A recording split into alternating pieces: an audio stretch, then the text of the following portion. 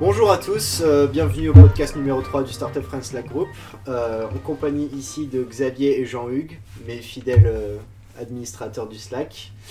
Aujourd'hui on est en comité réduit, il n'y a pas de guest, on va vous parler un petit peu de nos projets pour le groupe, des ambitions, et aussi ce dont Product Hunt a pu nous produire du côté français, de toutes les petites pépites qui ont réussi à monter dans le classement. Donc Xavier va vous présenter un peu ça après. Et Jean-Hugues a reçu aujourd'hui son nouveau micro, donc du coup on a une qualité un peu supérieure, là on passe un peu dans le game au-dessus là. Ouais, shout out to Yeti Blue Microphone. Voilà. Yes. Allez, c'est parti Xavier, tu nous lances notre petit truc là. D'accord, bon les gars, là il y a du lourd qui arrive dans StartupFrance.co, donc la Startup France Community. Donc les guidelines, ça va être de rester en français malgré les anglicismes et de faire notre communauté pour la France, pour les start-upers français, pour les entrepreneurs et les hackers partout dans la France. Et donc d'ores et déjà maintenant, quand vous allez sur StartupFrance.co, ce n'est plus un typeform, c'est un portail. Un portail sur lequel vous pouvez, si vous n'êtes pas sur le Slack en ce moment, vous inscrire en un clic, vous rentrez votre mail et vous recevez une invitation automatique. Vous pouvez découvrir nos news. Donc nos news c'est quoi ? C'est un Hacker News-like, un Product Hunt-like. Vous postez un article, votre nouveau produit, quelque chose qui vous tient à cœur. Ceci est directement reposté dans le Slack, où il peut être partagé avec les gens peuvent voir le contenu que vous avez posté. Et chaque semaine, on donnera qu'est-ce qui a été le plus voté dans la semaine.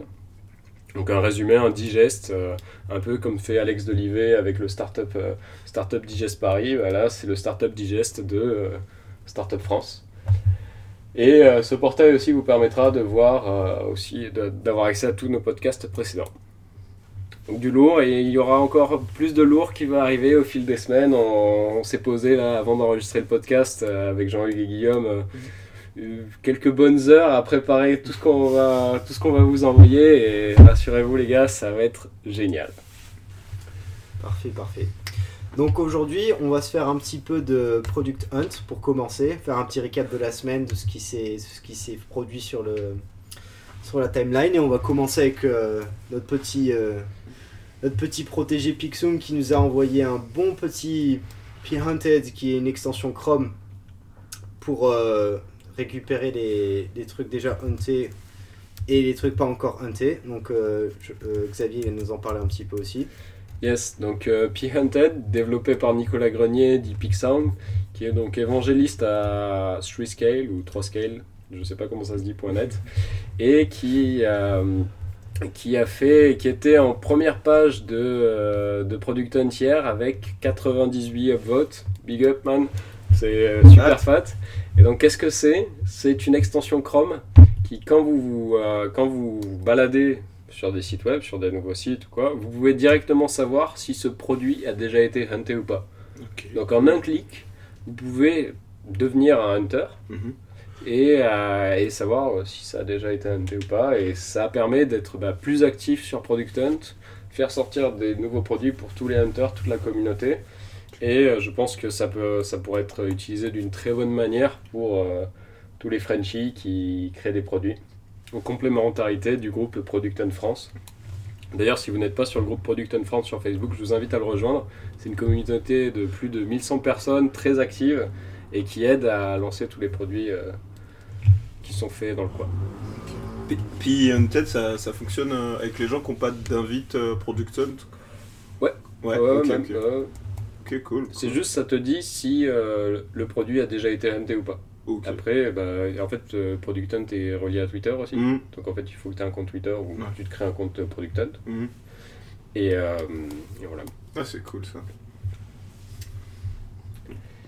Donc, qu'est-ce qu'on a d'autre ? On a Gabriel Morin, actif sur le Slack, qui vit actuellement en Roumanie et qui nous a fait part de son engouement sur ce qui se passe en Roumanie. Donc la Roumanie, je ne sais pas si vous connaissez. Donc, Vous, par exemple, vous connaissez? Pas trop au final, ouais. Moi, je connais un peu via Anthony Delfrat, promo 3 de Saint-Plon, qui aime beaucoup la Roumanie. Je sais il aime tellement la Roumanie qu'il a appris le roumain.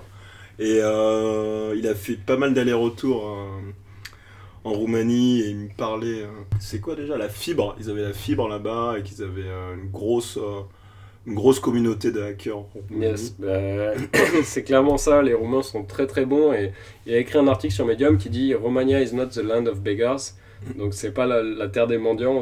C'est vrai qu'en France on utilise trop souvent le préjugé du roumain. C'est pas vrai, en Roumanie c'est pas ça. Moi j'ai un bon pote roumain, je suis allé plusieurs fois en Roumanie. À parté, j'adore la Roumanie et c'est vraiment cool, et je vous conseille d'aller voyager là-bas plutôt que d'aller à Londres par exemple. Ça coûte beaucoup moins cher et c'est carrément vachement plus cool, et il fait plus beau aussi, il pleut pas. Et non, mais pour revenir dans le sujet, c'est la communauté tech là-bas est énorme, et ça vaut vraiment le coup, et il y a des gros projets, les hackers sont super bons, et il y a un écosystème qui est en plein essor. Ils ont même en Roumanie, il y a des grands projets qui ont été faits, genre Bitdefender, je sais pas si vous connaissez l'antivirus Firewall. C'est fait par des Roumains, à la base. Cool. Le fondateur est roumain. Et ils ont un truc qui s'appelle la MVP Academy, qui est un pré-accélérateur pour des projets tech. Ça se passe chaque année durant presque 2 mois même. C'est fat, préparer ton projet, prépare ton pitch et va voir des investisseurs. C'est pas de bullshit, juste envoyer la sauce et exécuter. Okay. Donc voilà, il y a du lourd en Roumanie. On a aussi cette semaine, on a eu mon grand coup de cœur, le Cult of the Party Parrot. Donc si vous êtes sur le Slack, vous l'avez sûrement vu, j'en ai foutu partout. C'est ce petit perroquet qui change de couleur et qui danse.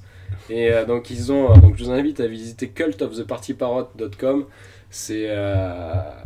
C'est un message très simple, c'est party or die. Bougez-vous.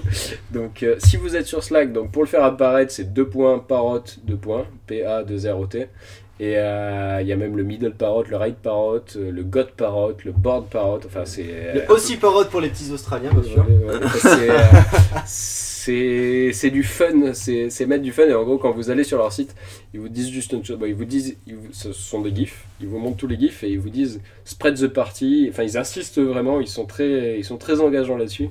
Et ils vous disent en petit en dessous, ajoutez-le sur le Slack. Point. Faites-le. Genre, ils sont vraiment chauds. Et voilà, moi je suis tombé là-dessus et j'ai fait allez, c'est bon. Je vais dans toutes les teams Slack sur lesquelles je suis. Et ça marche bien, ça engage les gens, c'est cool. Ça met du fun.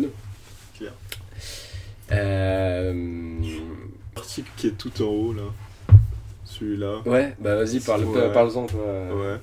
Alors Ben qui vit en Estonie, lui, si je me trompe pas, lui il est en Estonie parce que justement l'écosystème tech est assez intéressant là-bas.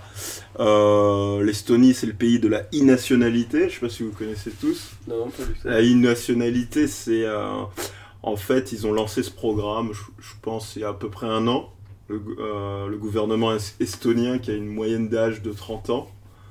Et ils ont lancé ce programme où, avec la e-nationalité, c'est une carte qui ressemble à un pass Navigo, avec un lecteur en USB qu'on branche à son ordi.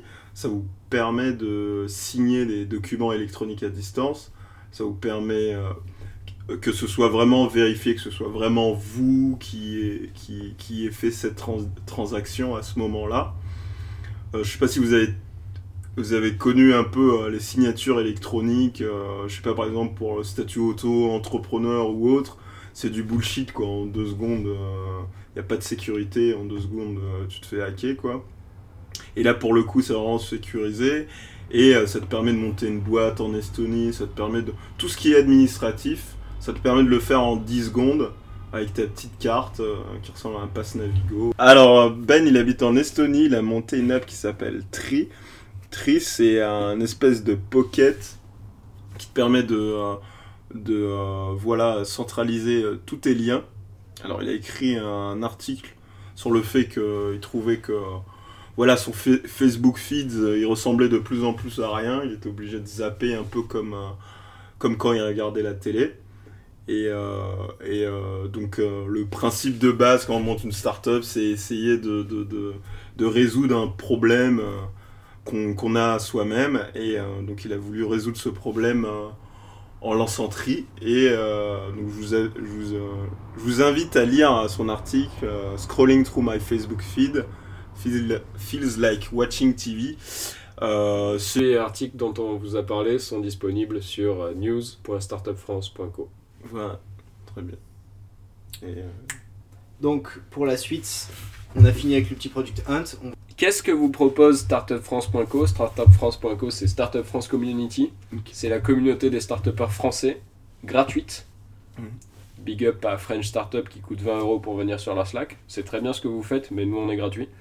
Et donc qu'est-ce que ça vous propose ? De nous rejoindre gratuitement en 10 secondes en rentrant votre adresse email pour recevoir une invite sur le Slack, accessible à startupfrance.co.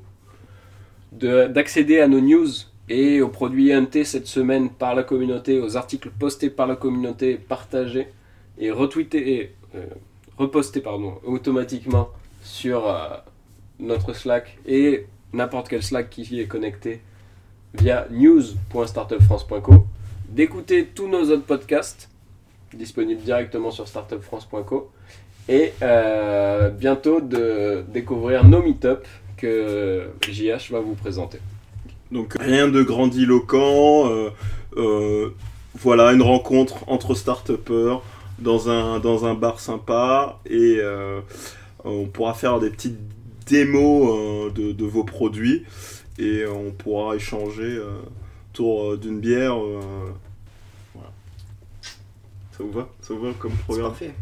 Et du coup, à tous les Product Hunters qui nous écoutent, Xavier a pour projet de vous permettre d'avoir une visibilité intéressante au niveau international en vous permettant de upvoter tous vos produits que vous postez, de vous donner la possibilité de rencontrer d'autres Product Hunters sur une application Météor dédiée et aussi de vous aider, de vous conseiller dans vos produits pour avoir la meilleure solution possible.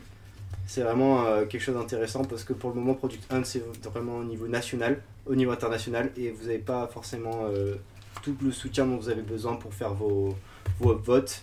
Et là, on est là pour ça, pour vous aider et vous donner vraiment toutes les cartes pour monter jusqu'en haut et vous faire remarquer.